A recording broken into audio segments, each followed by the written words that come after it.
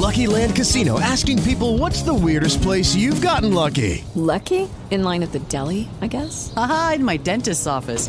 More than once, actually. Do I have to say? Yes, you do. In the car before my kids' PTA meeting. Really? Yes. Excuse me, what's the weirdest place you've gotten lucky? I never win and tell. Well, there you have it. You can get lucky anywhere, playing at LuckyLandSlots.com. Play for free right now. Are you feeling lucky? No purchase necessary. Void where prohibited by law. 18 plus. Terms and conditions apply. See website for details. Hello, it is Ryan, and we could all use an extra bright spot in our day, couldn't we? Just to make up for things like sitting in traffic, doing the dishes, counting your steps, you know, all the mundane stuff. That is why I'm such a big fan of Chumba Casino. Chumba Casino has all your favorite social casino-style games that you can play for free anytime, anywhere with daily bonuses. That should brighten your day a little. Actually, a lot. So sign up now at ChumbaCasino.com. That's ChumbaCasino.com. No purchase necessary. VGW Group. Void where prohibited by law. See terms and conditions. 18 plus. This podcast episode is brought to you by Coors Light. These days, everything is go, go, go. It's nonstop hustle all the time. Work, friends, family expect you to be on 24/7. Well, sometimes you just need to reach for a Coors Light because it's made to chill. Coors Light is cold lagered, cold filtered, and cold packaged. It's as crisp and refreshing as the Colorado Rockies. It is literally made to chill. Coors Light is the one I choose when I need to unwind. So when you want to hit reset, reach for the beer that's made to chill.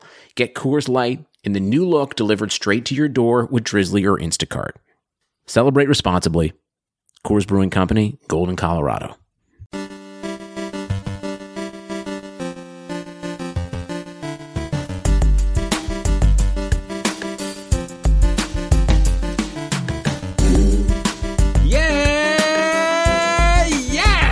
Everybody to a bonus episode of the Keeping Carlson Fantasy Hockey Podcast, the best fantasy hockey podcast in the world, hosted by two guys on Eric Carlson and their keeper pools. This is just Elon here, not Brian, because I've got a special interview to present. I've got with me, so I shouldn't have said just Elon here. It's not just me, it's me and the great Peter Harling from Dobber Prospects Radio, a great podcast about prospects, and we've got him here to talk about all of the rookies going into this season. Wanted to squeeze this one in before puck drop on Wednesday. Peter, thanks so much for joining us.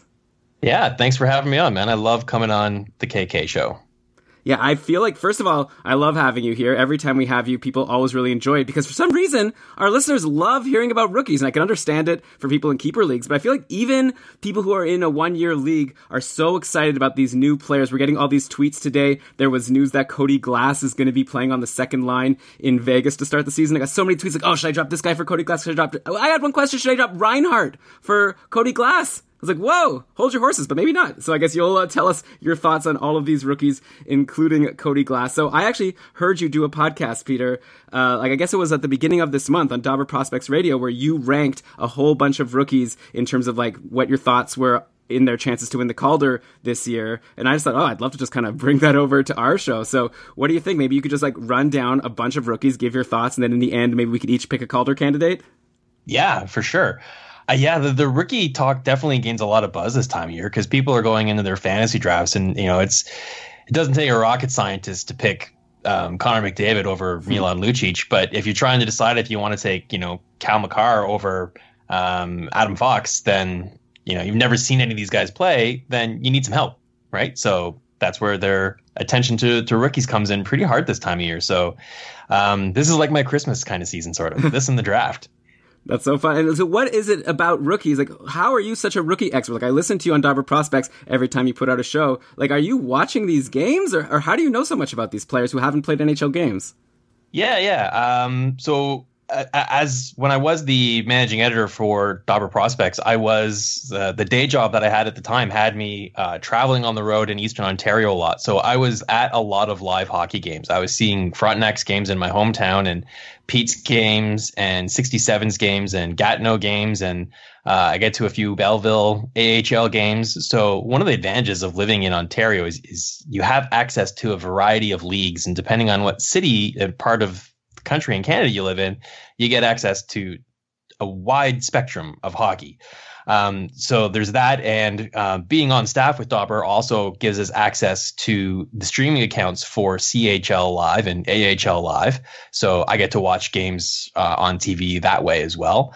And Yeah, man, I'm just a nerd about it. So yeah, I don't get to watch all of these players play, especially some of the European ones are certainly more challenging. And I haven't really mastered the live streaming aspect because I keep getting my computer infected doing that with pop-ups. So yeah, I tend to stick to a lot more live and North American viewings. Yeah, but I'm assuming you're just following along with what the other people are saying about the players that you can't specifically watch. It's so funny. So tomorrow, when I'm going to be watching Leafs versus Sens, you'll be watching some AHL game or an OHL game? No, I'll probably be watching the Leafs versus Sens too. Okay. So it's opening night in the NHL. It's, got to scratch that itch. Okay, that's fair. All right, so we might as well get into it because there's so many exciting rookies to talk about. In your episode, you sort of broke them down into different tiers. So how about I'll just throw it to you and you can start throwing some names at me and then we can talk about them. Yeah, sure. So I had different tiers, but then basically what I did was I just ranked them from about 24 to 1. So the top about 25 players. And spoiler alert, the guy that finished number 1 isn't actually eligible for the Calder Trophy. I guess it's his first year in the NHL, but because he's 27, he's too old to be classified as a rookie. But he's so fantasy relevant that I just said screw it and I threw him on the list anyways. So starting at the bottom and working our way up, some of the way I looked at ranking was it's for Calder contention or first year fantasy impact. So if you're in a dynasty league, there's some players that'll be lower on the bottom of the list that didn't rank very high on this list because they just don't have that great of an opportunity this year, maybe because their team's rubbish or they've got a lot of players that are roster blockers for them, or they're on a team that has a lot of prospects. So there's a lot of competition for limited roster spots.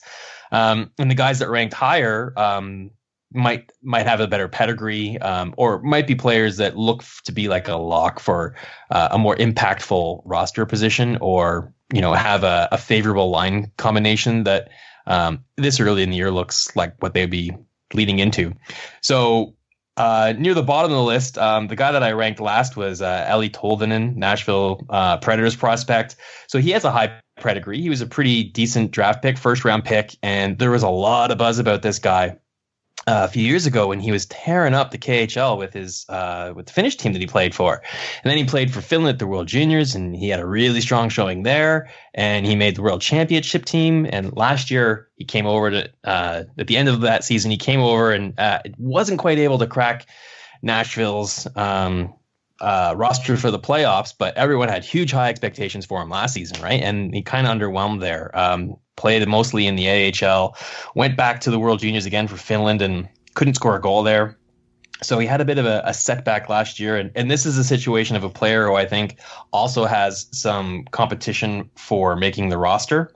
He was cut a week ago, so he'll need an injury or something to even get in contention. Right, and Nashville's they're a contender, right? They've got a lot of forwards, and even if you're a player that's cut at the start of the year, it doesn't mean you're banished for the season, right? Like these guys are waiver exempt, so they can go up and down a whole bunch of times throughout the season. So if you have a prospect that you're super high on and he's cut to start the season, I don't give up hope on them. There's still a really good chance that they could play north of 60 games this season. Yeah, that makes sense. Though I guess probably we could give up hope on him winning the Calder Trophy, because has there ever been a Calder winner that didn't start the season in the NHL? That's a good trivia question, maybe. There you go. We'll throw that out to the listeners in the chat group, maybe.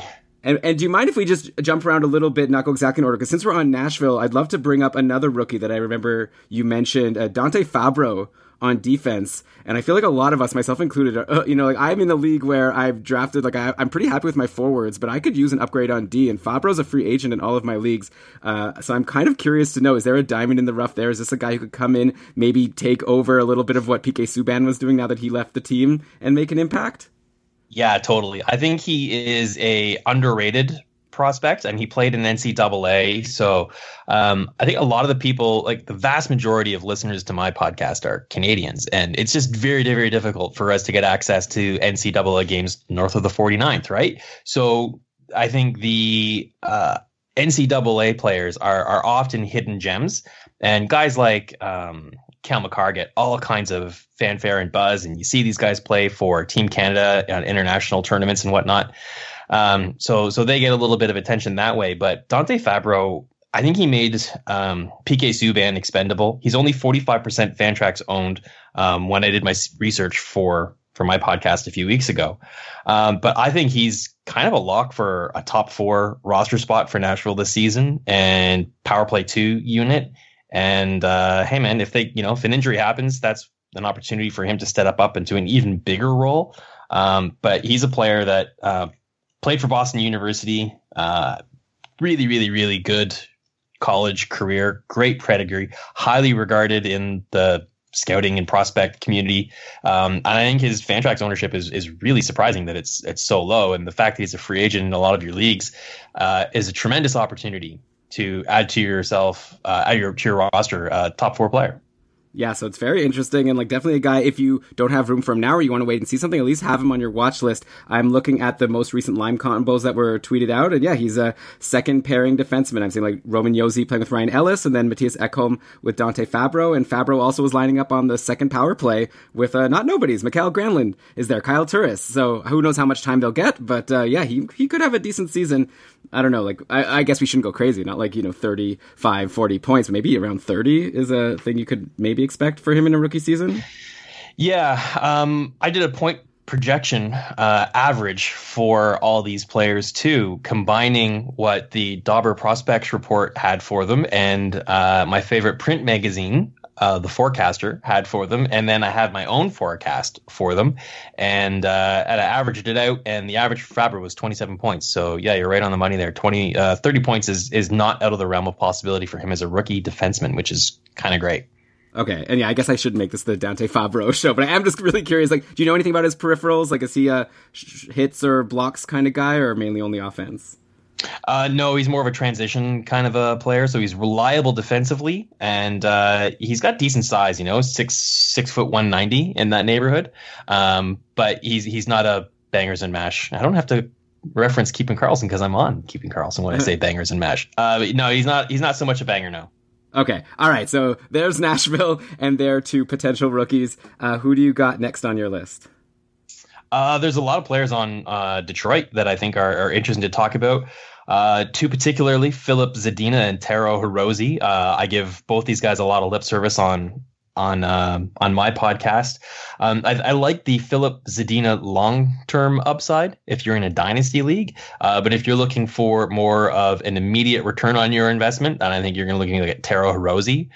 So Hirose is another one of those players that's coming out of the NCAA. He was never drafted. So he is a free agent signee. He played out his 4 years of eligibility, and I think he won the Hobey Baker Award. No, that was McCarr. But he was a nominee for the Hobey Baker, and he led the league in scoring last season in his senior year. He has the potential to be the highest scoring undrafted American college free agent signee in NHL history. I think Tyler Bozak has that title right now. I think he's the best NCAA free agent, not counting guys that were drafted and played out their eligibility and then signed as free agents after that. So he was never drafted, and I think Tyler Bozak is the best player of that example, but he's probably going to have the opportunity to surpass Tyler Bozak's status in fantasy hockey. He played, I think, 10 games and had 7 points at the end of last season, which is a pretty good first impression. I wouldn't count on that point pace carrying through his first full season as a rookie in the NHL, but he's certainly looking like a player that has the opportunity to be a top 6 option for Detroit this year. Yeah, and hey, like, don't sleep on this Taro Hirose, because right now, so maybe like you'll do your spiel and then I'll look at like some latest line combos that I'm seeing, because that's kind of where my head's at right now going into the season. It's so exciting to actually see practice lines being tweeted out that actually matter. Like, these are the practice lines for game 1, not for random exhibition games. But yet, they're actually, I was surprised when I saw Detroit. So, Taro Hirose, third line, so nothing too special, but with Andreas Athanasiou. So it's kind of a weird setup. Maybe I would even call that the second line. Athanasiou, Glendening, Hirose, and then Ernie Nielsen and Phil Pula is another line, and then obviously Larkin, Mantha, Tyler Bertuzzi. But then the big shocker to me was power play 1 at the last practice. Larkin, Bertuzzi, Mantha, Taro Hirose, and Dennis Chalowski. Is it both Hirose and Chalowski? I was like, what? What are they doing there? But it looks like they're trying to spread things around, and I think I heard about Chalowski being there over Green, or Hronek was having to do with like his handedness and how he like fits in better there. So who knows how long that'll last, but hey, however long Taro Hirose is on the top power play, that's obviously going to help him get points. So yeah, decently good sleeper. If you're in a deep league, you might want to take a look at him while he's on the PP1. Yeah, for sure. It'll last as long as he produces. I had him down for 40 points this season, which is fantasy relevant in deep leagues. Yeah. Now on the other hand, Philip Zadina, he's already been cut by Detroit, if I'm not mistaken. Yeah, that's right. So I had him down for 20 points. So he'll get some phase time in the NHL this year. He played all season in the AHL last year and was pretty good there. I don't have his stats in front of me. No, I don't. But he was great, and he'll get a cup of coffee in the NHL this year at the very least. And then, what he does with that will determine if it turns into a full-time gig going forward. But like I said at the beginning, the short-term play would be Teo Rosie, and the long-term play would be Philip Zadina between the two of them out of Detroit. That makes sense. Well, just based on Zadina's draft pedigree, he had 35 points in 59 games in the AHL last year with Grand Rapids, which I guess is good. It's like, I guess I'm always not sure how to read it, because sometimes you see these players coming into the NHL and you look at their junior numbers and they're like insane, like 100 points in 60 games or something. So here, it's definitely not that, but also he was like super young. He's playing in a league with older people, so hopefully he's matured. He's still only 19 years old as of now. So another year in the minors is definitely nothing to be alarmed about if you're a Zadina owner in like a dynasty league. Right. Another cautionary tale that I would throw out there, if you're looking at previous season stats and you're looking at players who, come from junior or college and play a handful of games at the end of last season. And, Teo Rosie is an example of that, a guy that played 10 games and had 7 points. And you're like, shut the front door. This guy is going to be a 60-point player. Like, just tap the brakes, right? Especially if they go from junior to the AHL and light it up in the AHL, because it's a very, very small sample size. And in a lot of cases, they're playing in a situation where there's nothing to play for anymore at the end of the season, right? The team that they're going up to could be, already eliminated from the playoffs or already have a position locked, which allows them the lion's share of the ice time in games that don't matter. So they put up some great points. But then when you reset the clock, and now they're playing from the start of the season and games are relevant and games matter, they might go from like 15 minutes a game to like 7. Right. And their production and the role, their line mate options diminish significantly. So while it looked like at a small sample size at the end of last season that this guy's going to be gangbusters, you might be really disappointed with what they actually do in a full-time basis in their first full season. That makes sense. So you're saying that Ryan Poehling isn't going to get 200 goals next year based on his one hat trick in one game last year? I'm going to put my reputation on the line and say I 100% confirm that's not going to happen. Okay, yeah. Well, he actually got sent to the minors also, so we don't have to worry about him right now. Though, can I just, now you've given this great advice, and now can I kind of like challenge it a little bit? Because there's one player who kind of fits that bill that a lot of people are really excited about, and that's Victor Olofsson in Buffalo, because he came up at the end of last season, played 6 games, 4 points in 6 games. But the real exciting thing is he was playing with Jack Eichel at even strength and on the power play. He was playing with Eichel and Sam Reinhart. And then, going over the summer, like we probably were all just assuming, Olofsson, maybe he'll make the team, maybe he'll be something, but obviously it's going to be Skinner, Eichel, Reinhart. But no, this whole preseason, Olofsson has been playing with Eichel and Reinhart at both even strength and on the power play, along with Skinner and Dali. And so he's had great deployment. He's had a great preseason. Like, it's just looking so exciting for this Victor Olofsson guy. So I know you were saying don't get too excited, but I can't help myself. Like, I feel like he should be owned in every league. So I'll need you to talk me down from this. Sure. So here's some more advice on how to read the tea leaves. Remember Brendan Bachensky? I think Brian does. That's a senator, right? Yeah, so he led the NHL in preseason. He was really good friends with Jason Spezza, and they lit up he led the NHL in preseason scoring. And I remember fantasy drafts. This was just before the pizza line, right? And so Spezza was like a 100-point player, and people were taking him in second and third rounds of drafts, and he didn't make the team. So you got to look at the bigger picture sample size. So Victor Olofsson is having a great preseason, and he's playing with premier line mates, and he's having a great opportunity, and full credit to him. He's taking advantage of it. So does that mean he's a legitimate player, or does it mean he's a Brendan Bachensky? So you back it up a little bit more. It's like, okay, so where was he last season, and what did he do all year last year? So for the most part last season, he played in the AHL, and I don't have his stats in front of me, but I can assure you that he did very, very well, enough to catch my attention because I picked him up in my Dobber Prospects Fantasy Hockey League and added him as a free agent, and it looks like that's going to pay off for me. So if you're just looking at the preseason stats, you're doing yourself a disservice. You got to look at the bigger picture. What's his trajectory? Where's he come from? Is this sustainable? Is this like a flash in the pan, or is this, he's been trending this way for a while now, and he's about to break out.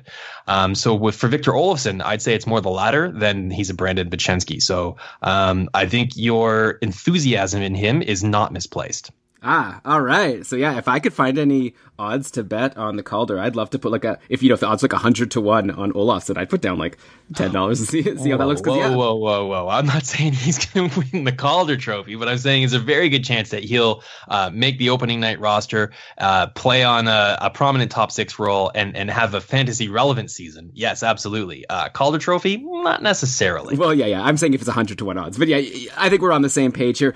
I say grab him, hold him as long as he's with Eichel and Reinhart on the top line and top power play. By the way, 63 points in 66 games last year for Olofsson with Rochester. So that makes Philip Zadina's numbers look like absolute garbage. So get out of here. Even though also Olofsson's fired. Olofsson's older. He's 24 compared to Zadina being 19. So maybe you could give him a pass there. Okay, so that's definitely a guy to watch. Who do you got next on your list? Let's see. Let's keep a few. 2 players that here we go. Owen Tippett and you already mentioned Ryan Poehling. So these are some players that I think are kind of interesting. I had them both projected for about 26 points. So making the team potentially. You already said that Poehling hasn't, but I'm pretty sure that he'll get some ice time with the Habs in the NHL this season. Owen Tippett is a really interesting player too. He's a guy that when I was watching him in the OHL, I was loving him. So I'm not sure how familiar you are with him as a player, but he's kind of big. He's got an amazing release on his shot. He's just a pure sniper, and the kid's got wheels. Like, he is super fast. So what are like 2 of the hottest commodities in the NHL right now? It's your sniping ability and your speed, right? Those translate well into the NHL. So I was like pretty hyper about this player, and I was ranking him very high. And then Craig Button came on our podcast as a guest and kind of threw some cold water on that for me. And he pointed at some things that I hadn't really picked up on my own. And after he mentioned those, I started watching them too. And I feel like he was kind of right on the money, like he usually is. He's a very intuitive scout. When he doesn't have the puck, he's not impacting the game at all. So that's a bit of a problem. And I think last year he worked on that really, really closely. He went back after his draft. He made Florida, and he stayed up for about 12 games, and he played in about 7 of them, I think it was. And then they sent him back to junior. And this last season, he went right to junior right out of training camp. He didn't make the team at all. And he played the full season in the OHL. He got traded to Saginaw and really rounded out his game quite nicely, actually. So addressed some of those concerns. So I'm not sure if he's made the team this year or not, or if he will, but I'm certain that he'll get some NHL time because he's turning pro full time this year. So a little bit of time in the AHL adjusting couldn't hurt. But he's a player that he's moving back up. He's moving the needle back up positive in a positive direction for me. Okay, well, yeah, so he didn't make the team. It looks like a couple days ago he got sent down to Springfield of the AHL. So same with Ryan Poehling, but maybe these are guys who can make an impact at some point if they come up. Though I'd imagine it'll be tough for Owen Tippett to do too much on a Florida team without an injury, right? Like, that top 6 is pretty full. Though I say that, but at the same time, Dennis Malgin, I think, was playing on line 2 with Trocheck and Hoffman. So maybe that could be a spot that someone like Owen Tippett could step into if like something happens. But anyways, we could worry about that when the time comes. Seems like Poehling and Owen Tippett aren't guys to worry about right now in terms of players to look at in one-year leagues, maybe in the future. Though there is a guy in Montreal that we definitely need to talk about in Nick Suzuki, right? Because he has definitely made the team. He's been looking amazing. It looks like he's going to be playing on a line with Max Domi to start the year. Like, everyone is going cuckoo bananas over Nick Suzuki. So I'm very curious to know your thoughts on him. Yeah, so he did not make my list. A month ago when I made this, I wasn't anticipating he was going to make the team, and I'm still not convinced he's going to make the team because he's got oh wait, maybe I'm thinking of his brother that's minor eligible. Anyways, I was watching some highlights of preseason games, and he stood out a couple of times. So he's not looking at a place at the NHL. He scored the game-winning goal I think it was in overtime, a real nifty wraparound that looked really great. Yeah, Montreal, I'm not really sure where he's going to fit in on their depth chart. He certainly has the Philip Zadina long-term game to his file. He's a player that you want to own in dynasty keeper leagues. How much of an impact he'll have this year really remains to be seen. I would tap the brakes on him as a Calder candidate, but certainly a long-term fantasy play for sure. Like I don't know, Peter. I guess we'll see. Maybe we'll agree to disagree. Like I think things are looking really good. So he has made the team, and currently the lines as of their practice today. This is good. Like this is why we could work together, because you've been paying attention to Nick Suzuki for like the past 5 years, and I've been paying attention to him for like the last 2 weeks. So combined, we've got like full knowledge of this guy. But yeah, it looks like the Habs practice today. They were going with Tatar, Deneau, Gallagher. So their great line, which maybe Brian was right. He and I had an argument over the summer about whether that's the top line or the second line on Montreal. Now it seems like people are talking about Tatar, Deneau, Gallagher as the top line on Montreal. But then, yeah, the next line, Domi, Suzuki, and Lehkonen, and then poor Jonathan Drouin all the way on the third line with Kotkaniemi and Armia. And I think Suzuki was also playing on the power play with Domi, so like he's gonna get a chance. Like obviously he could get sent down after 12 games or whatever. It sounds like that's what you're predicting. But yeah, he had that great training camp. He had 4 points in 5 games for whatever that's worth of exhibition games. And yeah, I'm very excited to see what he can do. He's definitely getting an opportunity if he's gonna be playing with Max Domi. Yeah, so he's turning pro this year for sure. So he's either with Montreal or Laval. So it looks like he's made the Canadiens to start the season. And he's a center, so are you saying he's on the wing? Yeah, he's been playing on Domi's wing. Right, so that makes more sense for a rookie to break into the NHL on the wing. Hey, preseason's one thing. Time will tell, right? If he keeps producing during regular season, then he ain't going nowhere. There we go. But if he kind of hits the skids a little bit once the competition heats up and gets a little bit tougher, then we'll see. Yeah, maybe he could swap with Paling at some point. Yeah, maybe. There's a bunch of players on Montreal, too, that are, or sorry, not Montreal, Ottawa, that are interesting to talk about. They've got a super deep prospect pool. Logan Brown is one. He was sent down. That was a bit of a surprise to me. I thought that he would be more likely to start the season in the NHL than the AHL, just because the competition in Ottawa is a little thin, right? Like, what's he looking at as his competition at center? It's Josh Norris. You got Pajot and Tierney for sure. Colin White is probably in the top 3 there, and then Norris and Klapik are his competition. Yeah, I could read to you today's practice lines for the Sens. We'll see how many players our listeners and maybe even you have heard of here. It was looking like Tkachuk, Connor Brown, and White on the top line. So Colin White, by the way, centering the top line. He's not a rookie, but there's a guy who might be available in your leagues, and as someone, how often can you find a top line, top power play center? But anyways, who knows? So far, there's one fantasy relevant player out of that list so far, off the first line. Okay, I think Colin White's someone to look at, but okay, fair enough. Maybe, yeah. Then we've got Duclair, Tierney, and Bobby Ryan. Then Tyler Ennis. Did you know Tyler Ennis was on the Sens now? So yeah. Him. Oh, and Artem Anisimov, another new arrival. And then Drake Batherson, who I know you talked about on your podcast. We'll get to him in a sec. And then the last line, we've got like a Bodker, Pajot, and Sabarin.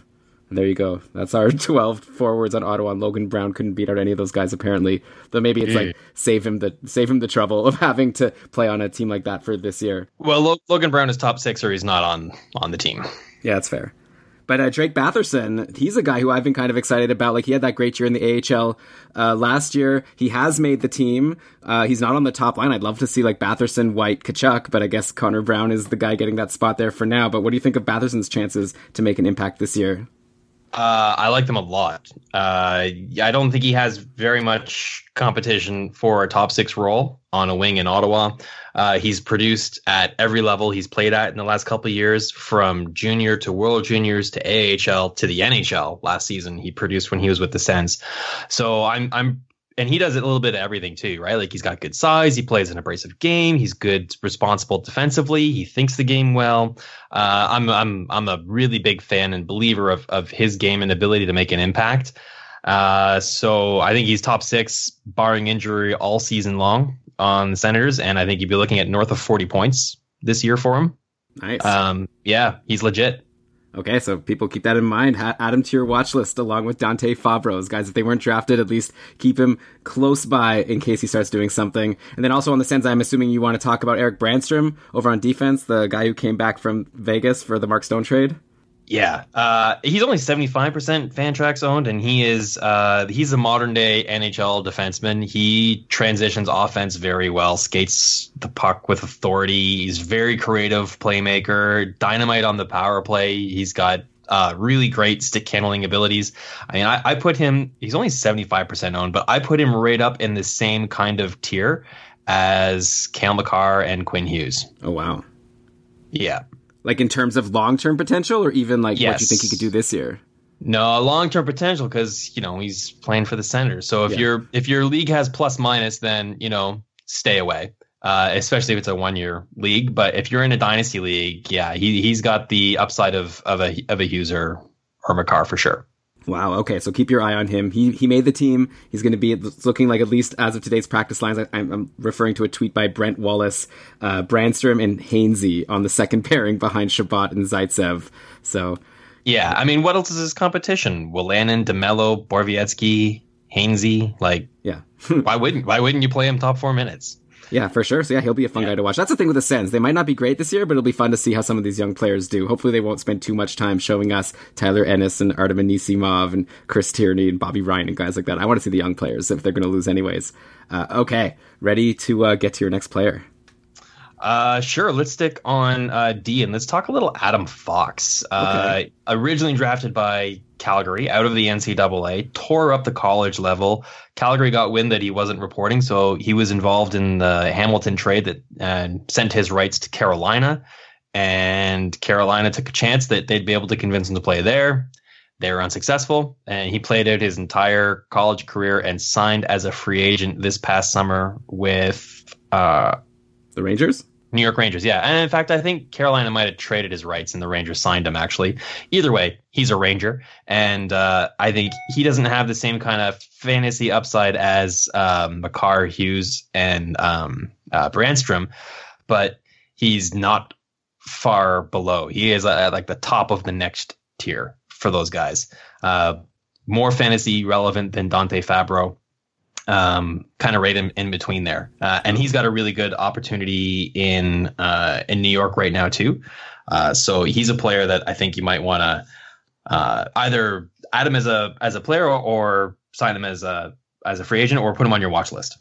Okay, yeah, well, I'm seeing that he definitely made the team. It looks like third pairing to start, but power play too, potentially. So we'll see, what kind of deployment he can get in his first year. There were some people talking to Brian and I about how like Adam Fox could maybe even challenge Jacob Trouba for top power play deployment. Doesn't look like that's happening. We're seeing like the guys you'd expect: Panarin, Zibanejad, Kreider, like Kako Trouba, or maybe Buchnevich instead of Kako on the top power play. But yeah, maybe Adam Fox will get some offensive opportunities, and then I guess he'll have to earn more minutes maybe if he starts in the third pairing. But definitely someone to watch in the future. But I'm definitely happy to see that Jacob Trouba is going to get the proper deployment after getting traded to the Rangers. I've been waiting forever for him to be a top power play defenseman. He finally got a taste of it last year. Just feels like just yesterday. Last year on Winnipeg, and now I'm really excited to see what he can do a full year with Panarin and company on the top power play. But we were talking about Adam Fox, but there's so many other rookies on the Rangers. I guess we've got Kravtsov, who got sent to the minors, but I know that you talked about him, and he's a guy that a lot of people are excited about, if not this year, then in the future. And then, of course, Kaapo Kakko. So would that be okay to like go right to the top of your list since we're on the Rangers anyways and talk about a really high pedigree prospect in Kakko? Yeah, man, for sure. I'm kind of really surprised that Kravtsov didn't make the Rangers. I had him in a third line role behind Kakko, maybe second line role, projecting 32 points for him. Kakko, I've got him in the 50 point neighborhood, kind of projection range. I mean, everybody should be pretty well versed with him. He went second overall, and he was contention for first overall. So obviously, he's a very legit, very legit prospect with a pretty strong pedigree, and he should be considered a lock for a Calder candidate.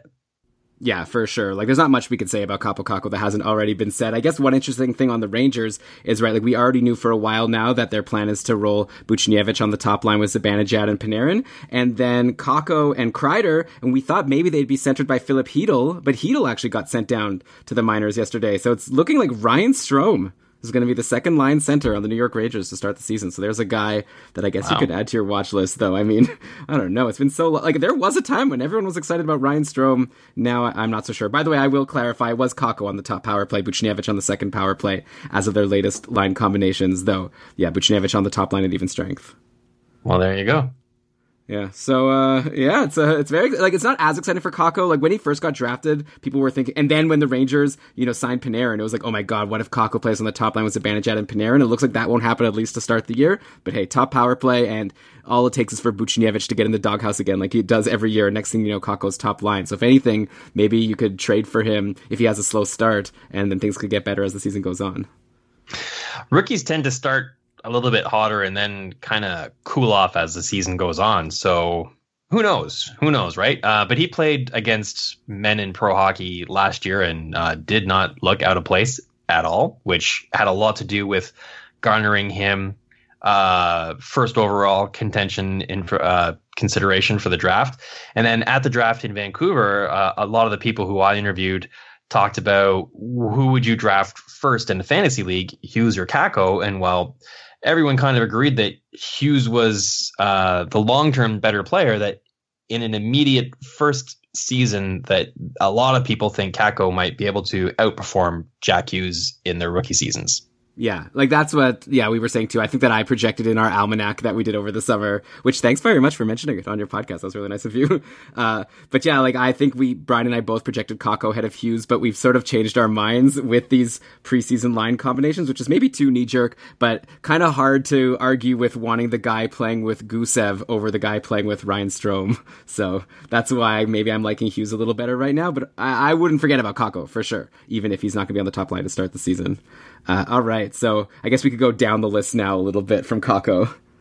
Yeah, so let's drop down. There's two players on the Ducks that I think are worth talking about: Maxime Comtois and Sam Steele. And I don't think he qualifies as a rookie because he played too many games. But Troy Terry is another prospect player who will be playing full time that you want to keep your eye on. Mm-hmm. And I wouldn't rule out Max Jones from Anaheim as well. Anaheim's kind of in a retooling stage. They're going to be shifting towards some youth. So this is a good opportunity to pick up some of those guys and try and hit pay dirt with them.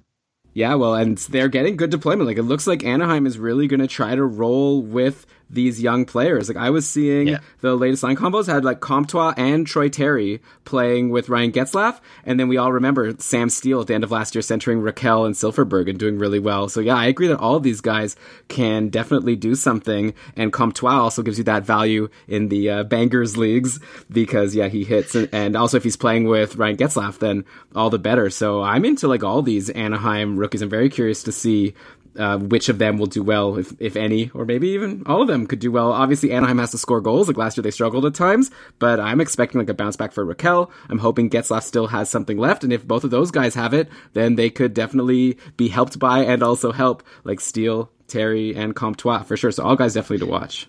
Yeah, Steele and Terry would be at the top of my list, and then probably Comtois. My red flag with him is last year with the Ducks, he had like 2 goals and 5 assists. But then at the World Juniors, his goal production was 5 goals and 1 assist in 6 games. So he's more of a goal scorer than an assist player. And what concerns me about that is, while he's got great skills and hands, if he doesn't have the vision to create plays as well, then that might hinder his opportunities at the NHL level.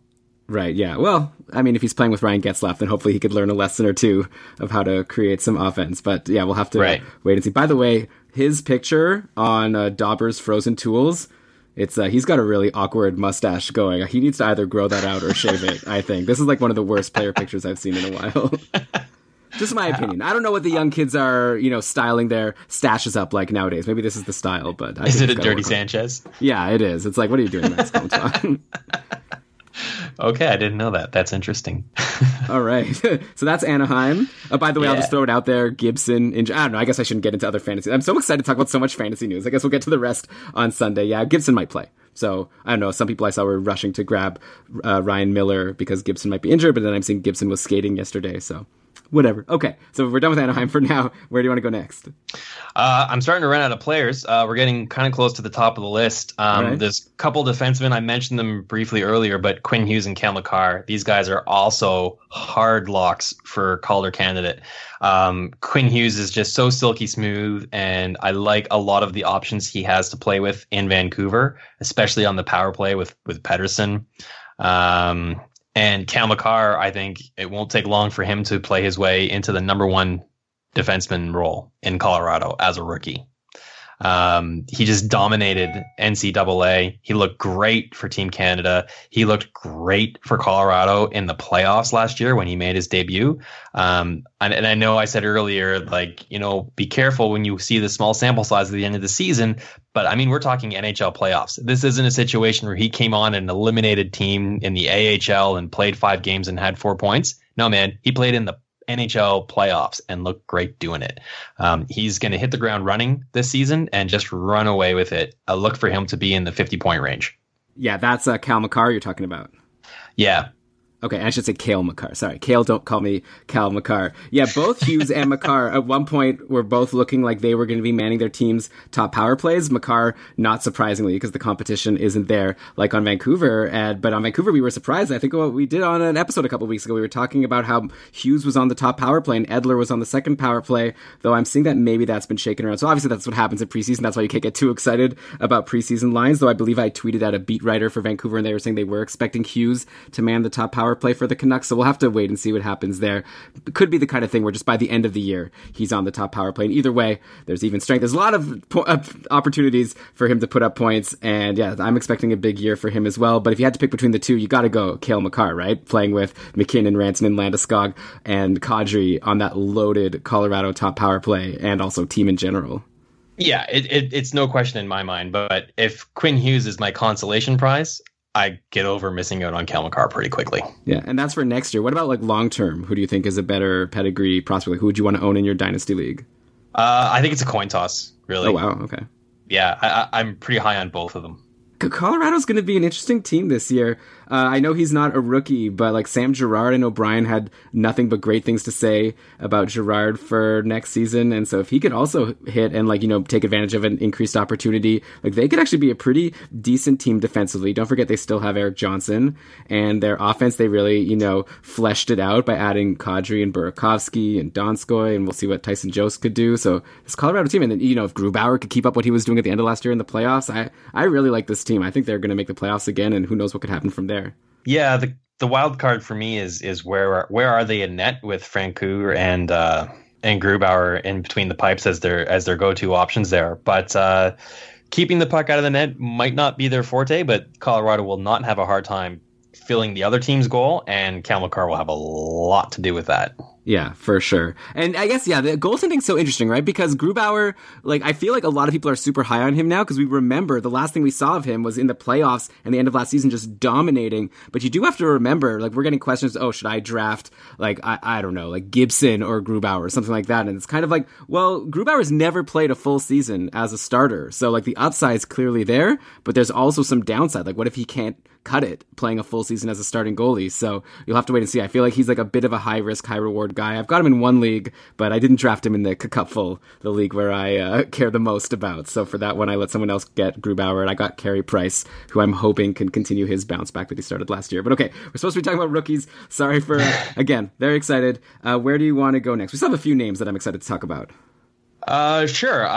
So we haven't talked about Jack Hughes yet. A little bit. We touched on him, but man, New Jersey really, and his line mate Gusev. I think these two are going to be at the top of the. Well, if Gusev were a rookie, that they'd both be at the top of the rookie scoring all season long.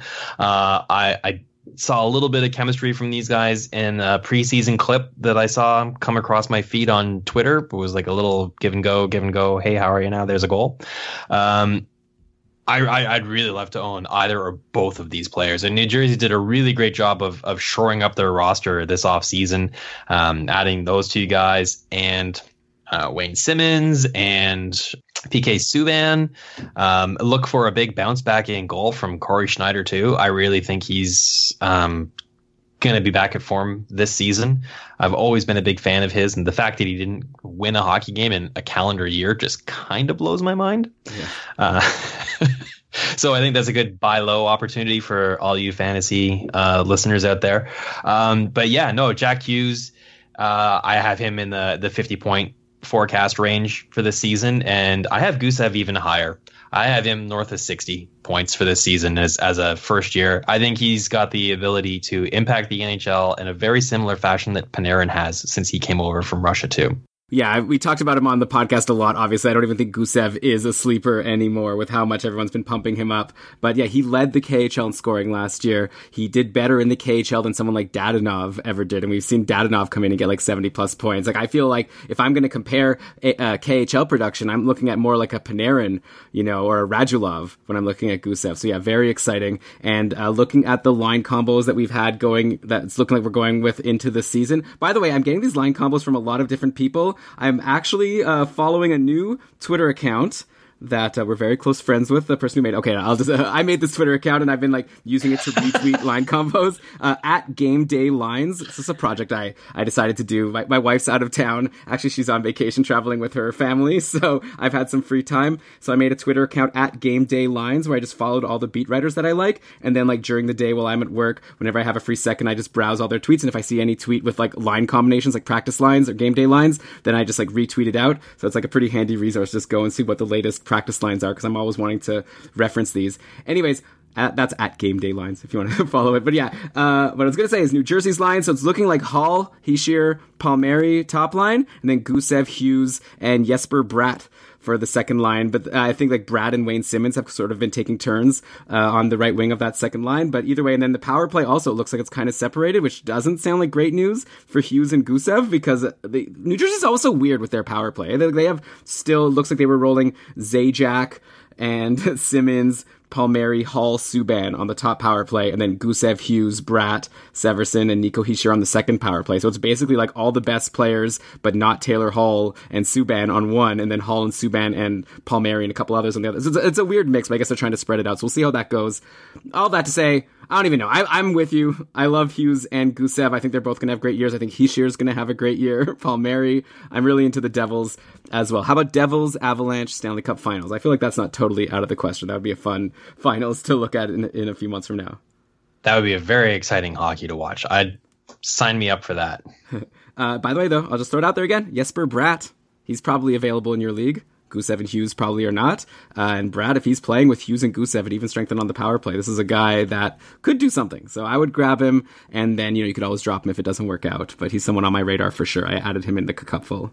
Okay, now that we've done Hughes, we've done Kakko, we've done Makar, there is one guy I definitely want to ask you about, who I brought up right at the start of the show, Cody Glass on the Vegas Golden Knights. So he's, I believe, their first ever draft pick. Is that right? Yep. Yeah, so he's finally looking like he's going to make the team, and not only is he going to make the team, but again, line combos today at practice for Vegas. So Marchessault, Carlson, Smith, line one, no surprise. Pacioretty, Stone, and Cody Glass centering the second line. Paul Stastny down on line 3. So that's like such, I was definitely not expecting that. So going into the season, Cody Glass might be a top 6 guy. He was also skating on the top power play with Stastny, Pacioretty, Theodore, and Mark Stone. And then, they also kind of splitting things up with Marchessault, Carlson. This is also a very stacked team. How about Vegas and Colorado could be the Western Conference Finals? But okay. So this Cody Glass, another guy, kind of like a Olofsson or Nick Suzuki, where maybe I wasn't too high on him back when you did your podcast, a month ago. But now with this opportunity, I feel like the sky's got to be the limit. Yeah, man. So you say he's made the team to start the season, so that's half the battle right there. And then so you take a look at the what have you done for me lately? Well, he finished the season last year in the AHL, played 6 games, had 5 points. So okay, that's nice. That's a small sample size, but what's the bigger picture? Well, the bigger picture backs up reason to be excited for this season. He's a 6th overall pick, as you pointed out, Vegas's first ever draft pick. He played from the WHL. He had 69 points in 38 games last year with Portland Winterhawks. He put up 6 points in 5 games with Canada at the World Juniors last year. So he had just an amazing season last year, even though he only played 38 games. And in his the year before that, he had 102 points in 64 games. So almost 2 points a game production. The kid's legit. I talked to some scouts when I watched him play at the Top Prospects game when he was there it was in Quebec that year. And Shane Malloy was the guy I was talking to, and he was his favorite player from that draft. He spoke very highly of him. So I have a lot of respect for what Shane has to say about prospects, and he's got a pretty good eye for it. So yeah, man, I don't see any reason to doubt his full-time fantasy impact upside in the NHL this year. And he's made the team. Of course, he's got to play his way into the position all year long, but I don't see any reason why he can't do that. He's got good size. He's smart. He plays the game two-way. He's been a captain. He's been a leader. He's very mature. He's got, he's 6'2", 190, something like that. I'd be happy to own him in my fantasy league this season. Yeah, for sure. Like, I mean, it's the kind of thing where I do see one reason why he can't hold the top 6, and that's just because Paul Stastny is a really good player, and I would be surprised to see him pushing down Stastny all year long. But at least at the start of the year, if you're looking at a free agent ad to start, then grab Cody Glass and ride him for as long as he's there and producing. And then you could always drop him if it's not working out. And yeah, long term, he's looking really good. So yeah, just definitely a guy to have on your radar. And I'll admit he wasn't on my radar until literally today. I saw he was going to make the team, but also Alex Tuck was injured. So I was he's going to be in the bottom 6 and not even have someone great to play with. But yeah, this kind of changes everything.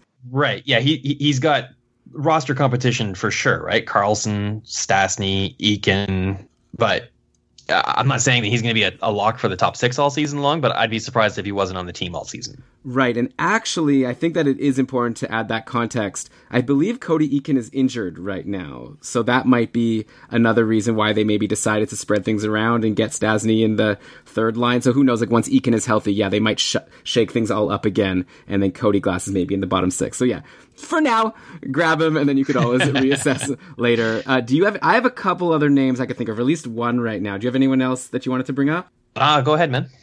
So there is Alexandre Texier on the Columbus Blue Jackets, who played a little bit last year, and he's been on our radar this year because another guy actually that seems to be getting a great opportunity. For a lot of the preseason, he was playing on the top line on Columbus with Dubois and Atkinson. I remember Brian and I were debating all summer long, was it going to be Josh Anderson or Gustav Nyquist, or who was going to be playing on that top line? Then this preseason, it's been either Alexander Texier or Nick Foligno. So who knows what Tortorella's doing, and I'm sure that's going to change a bunch of times, but definitely a guy we need to talk about. Is he a high pedigree prospect or just someone that is interesting because he's on the top line, but nothing much else to him? Yep, he's legit. He was a second round pick in 2017, I believe it was. He's from France. Yeah, but he played last year in the Pro League in Finland in the Liga. He had 41 points in 55 games. So that is playing against good pro competition. And he came over and had a cup of coffee in the NHL, looked pretty good, finished the season in the AHL, had a point a game there, and played in the playoffs last year with Columbus too, and had 3 points in 8 games with the Blue Jackets. Looked really good in the series against Tampa, if memory serves me correctly. So yeah, I think it's very, very legit that he's going to play on the roster all season long. His Fantrax ownership is pretty low. I would put him, he's a winger, so I would put him behind Nyquist and Foligno for the most part, and he'd be competing with Bjorkstrand and Anderson, maybe Sonny Milano for ice time. But yeah, I think he's got the ability to, be in the 30 to 40 point range this season. Yeah, I mean, definitely another guy. If he's getting good deployment, you got to have him on your radar, and then we'll just see if he could hold it, see how much he could stay in the good graces of John Tortorella. Another guy who's sort of getting a weird deployment as of today's practice lines. I'm looking at Chip Alexander tweeting out Carolina lines today, and Martin Nichas was on the 4th line, so absolutely nowhere. It was looking like Stahl, Svechnikov, Teravainen, Aho, Niederreiter, and Brock McGinn. I don't know how that happens. Then Haula with Dzingel, Martinuk, and then Nichas with like Walmark and Fogel. So on that hand, you'd be like, okay, forget about Nichas for now. But then he's also been playing on the top power play with Aho, Stahl, Nichas, Nino Niederreiter, and Jake Gardner. So what do we do with a guy like Martin Nichas? And maybe obviously you are looking more long term than just today's practice lines. Is he a guy who was on your radar going into the season? Yeah, I like Carolina a lot. They've got a lot of really great young players and prospects. Ron Francis did a fantastic job of retooling that franchise, and I'm really excited to see what he does with Seattle. And I thought he got summarily dismissed from Carolina. He inherited a sinking ship, as most GMs do, and he did a fantastic job of acquiring assets for a rebuild, like draft picks and prospects. And he's a high pedigree. He's a 1st round pick, 12th overall from the 17 draft. But the problem for him is he's got such competition, like Teravainen, Svechnikov, Niederreiter, Dzingel, Martinuk, Fogel. Like, they got options in Carolina. So where does he fit in? I suppose time will tell, but it's a good problem to have if you're the Carolina Hurricanes. They got a lot of really great B players, not so many A's, but a lot of good B's. So can he rise above being a B fantasy value kind of player and become an A minus, maybe, possibly? I think he's certainly got the pedigree to do it. He played in the AHL last season as a rookie and had 52 points in 64 games. Charlotte won the Calder Cup, and he had 13 points in 18 games and was a real driving force for them all season long. World Junior, international play, and he's looked good at pretty much every level he's played at, with a very small sample size of 7 NHL games under his belt, and only 2 points there. But I mean, what was his deployment in those games?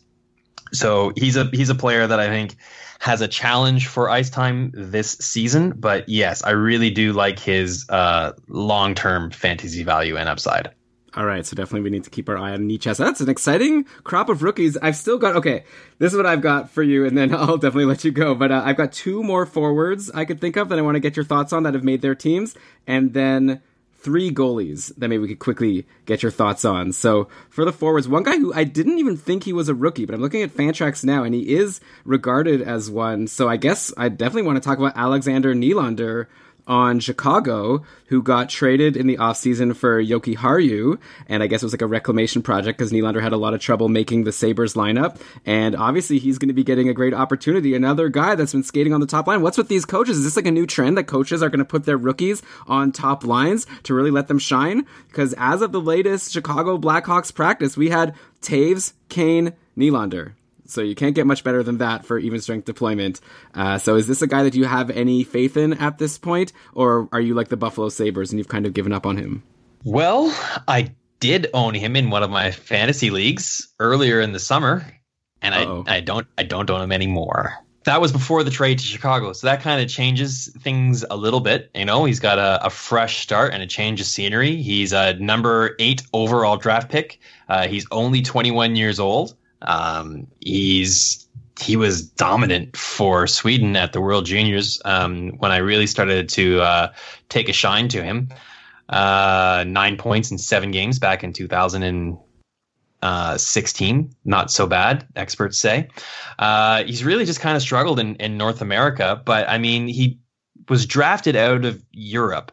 He was drafted out of the OHL, but there was like some sort of exemption clause that allowed him to go to the AHL because he was on loan to his OHL team. So anyways, as a 19 or 18-year-old, he started playing in the AHL.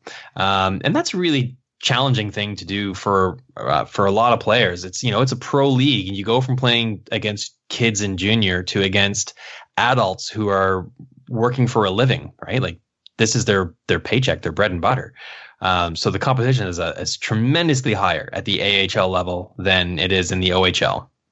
So he had a bit of a really slow adjustment, and was certainly never able to have any sort of sustainable success at the NHL level with Buffalo. But Buffalo's a bit of a gong show anyways, right? So let's just kind of throw that out the window. Look at his AHL record.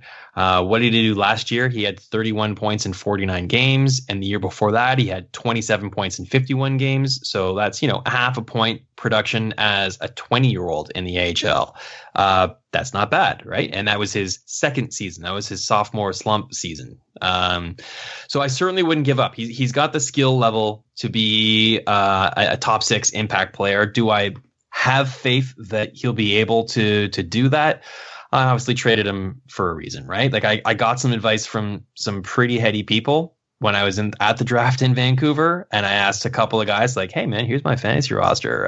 What do you think of this prospect?" And every time Alex Nylander came up, everyone kind of looked at me like, kind of like a grimacing face and shrugged their shoulders, and like, it's probably a good sell high opportunity while you have him. Okay, so yeah, definitely right now, his value is probably at the highest. Could be at the highest it'll ever be, right? Like with this like sort of excitement of him.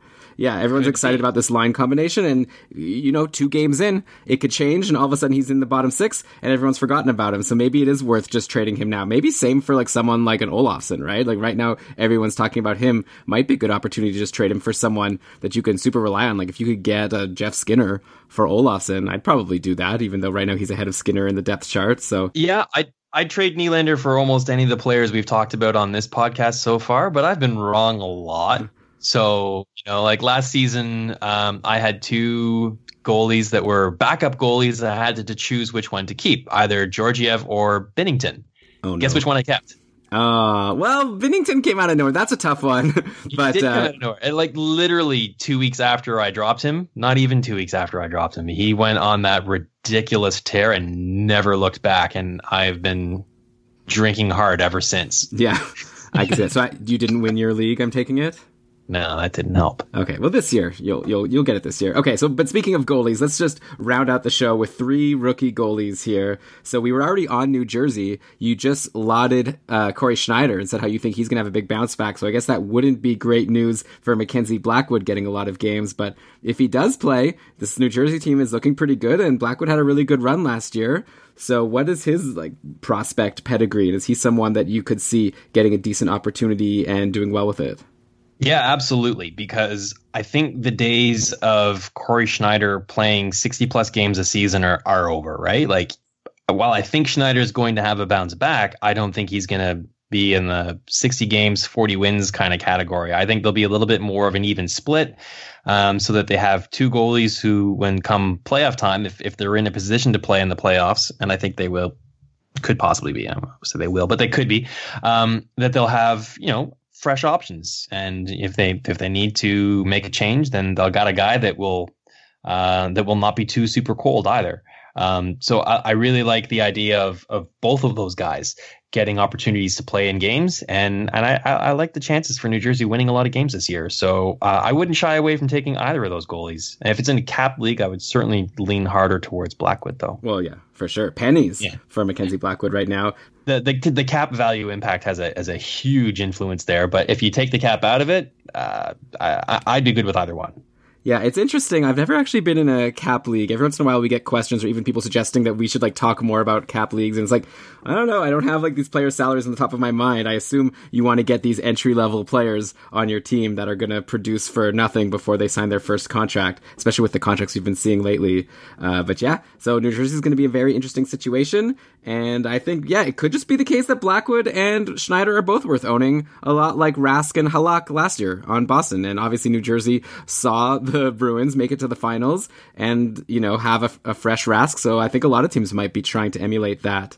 Okay, so then another team where we don't really know who the goalie is going to be is Columbus. So I guess we were already at Columbus with Texier, so if I was a better host, I would have at that point also brought up Elvis Merzlikins, who is going to be battling with Korpisalo for the top goalie job. It looks like Korpisalo has the edge going into the season, but we just actually talked to Kat Silverman last weekend. She was a guest for our mega 4-hour draft episode that I can't believe we did. But she was saying how she thinks long-term Merzlikins is the one who actually looks like he could be a starter in the league, while Korpisalo, she doesn't really see him as that kind of guy. So what are your thoughts on Merzlikins for next year and in the future? He's a player I haven't had a lot of opportunity to see too much. So I don't have as strong an opinion about him. Most of my insight on him has come from other people that I've listened to or things that I've read. One player they have in their system that I am really kind of keen on because I have seen him play is Vinny Vehalainen. He didn't make the team this year. He's sent down to the minors already, but he's come across North America and he went undrafted several times. Finally got drafted late by Columbus a year ago, I guess. And I got really excited about him as a goalie watching him play in the World Juniors. He was just dominant at times. And I talked to some guys who watch a lot of games in Finland.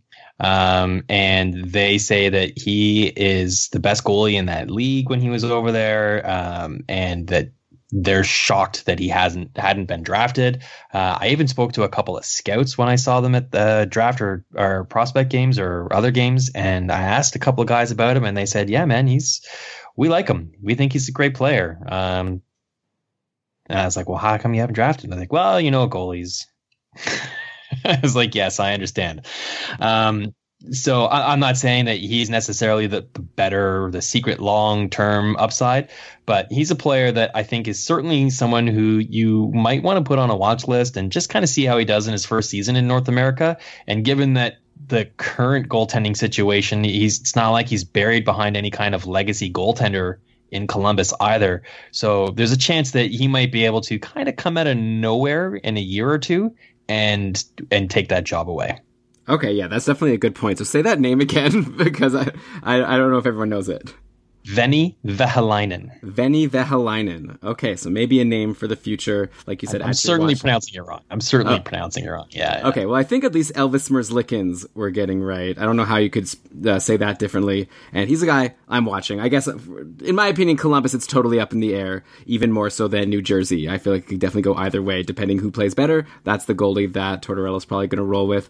And then, yeah, the last one to bring up is Thatcher Demko over on Vancouver. So finally, it's been a couple years of us wondering if maybe Demko would get a shot. Now, finally, he is going to make the team, but he's still, of course, behind Markstrom, who had a great year last year as the starter on not a great team. And now Vancouver might be a better team, so that could be good for Thatcher Demko, or it could be the situation where the Canucks are really going to push to finally make the playoffs, which means they're going to ride Markstrom, who's their established goalie, as opposed to maybe giving Demko a huge chance to shine. So, hard to say, but I know long-term we're expecting Demko to be the goalie of the future. What are your thoughts on what he's done so far in his junior career before he finally goes into the NHL? Yeah, so, goalies are voodoo, and I'm not super great at predicting them, but I've really liked the viewings I've had of Thatcher Demko, and all of the stats and scouting reports and conversations I had with other people all really support and reinforce that he is a legit top-tier goalie prospect, and he is a probable future number one goalie in the NHL. Is that going to happen this year?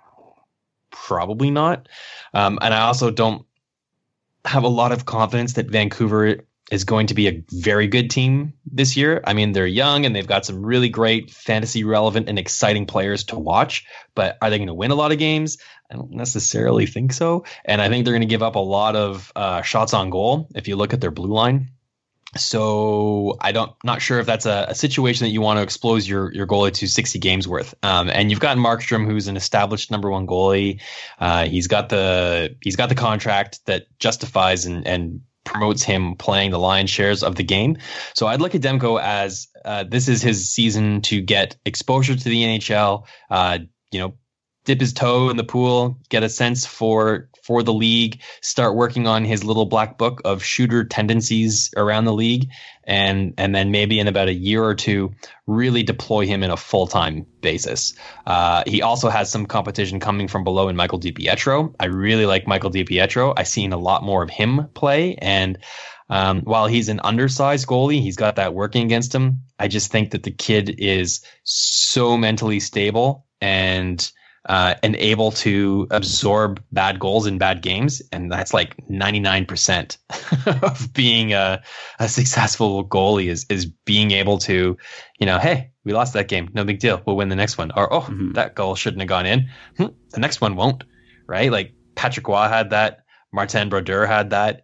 And I see it in DiPietro. So he's got some pressure coming from behind, which will be good, right? Like a lot of goalies, when they don't have anyone coming up from behind, kind of get a little bit complacent.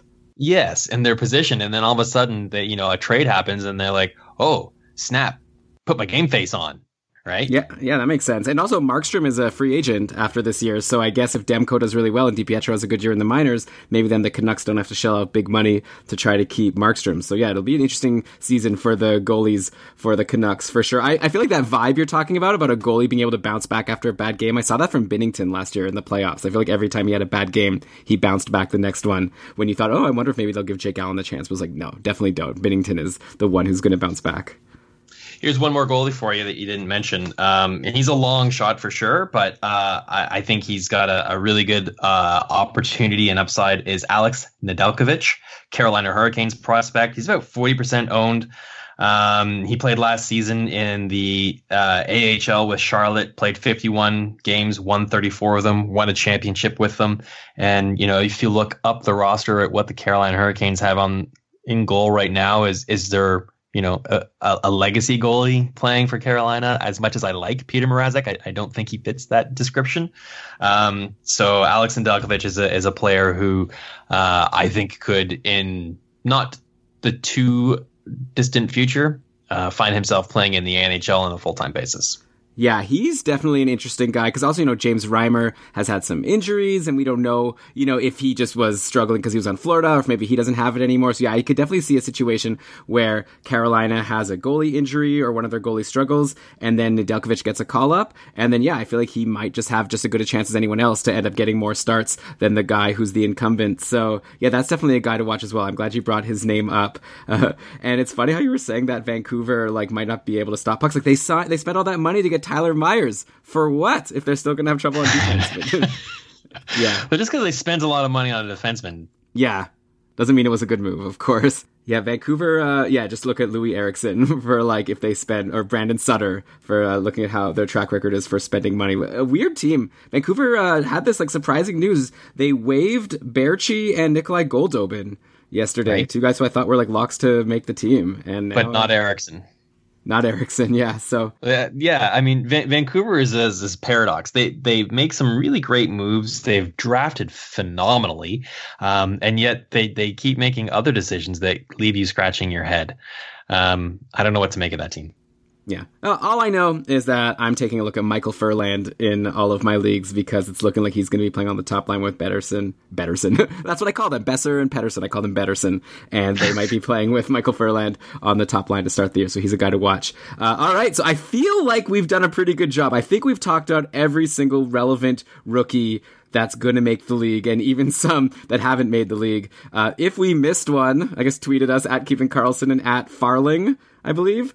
And that's your Twitter, right? Farling? Yeah, PHARLING or DPR_show for the Dobber Prospects show Twitter handle. Okay, yeah, so I must follow, by the way, especially if you're interested in prospects. And yeah, tweeted us if it turns out that you think we missed anyone. But I think we got them. And now, I guess before we close out the show, who's your pick? Who's going to win the Calder this year if you had to pick someone? Jack Hughes. Okay, I was going to be basic and say Jack Hughes. Maybe I should say Victor Olofsson just to have fun, but no, I won't go there. Let's just go Jack Hughes, yeah. Because like you say, if Gusev is going to be as amazing as we're expecting, obviously having exposure to him all year is going to be really nice. I don't know which other of these rookies is as guaranteed to be playing with a great player. I guess Kapokako is the other obvious one, and then Cale Makar. But yeah, I'll go Hughes as well. So we're kind of boring here. I'll wait for Brian to be on a show with me so I can argue with him about something. Sounds good. Okay, well, thanks so much, Peter, for coming on the show. Again, that's Dauber Prospects Radio. You got to subscribe to Peter's podcast. He talks about prospects all year long. And follow him on Twitter at Farling or at DPR_show. And thanks again for coming on. And thanks for everyone listening to this episode. Next time I talk to you, it's going to be with Brian. And we're going to be recapping the first few games of the actual NHL regular season. I'm so excited. I already have like a million injuries to talk about. So hopefully the whole episode won't just be about talking about injuries. It's been a sad end to the preseason in that regard. But yeah, I'm really excited. If you want to subscribe to the show, make sure you're locked in and get every episode of Keeping Karlsson. We're going to try our best to help you win your league. So thanks again, Peter. Thanks again, listeners. And talk to you soon.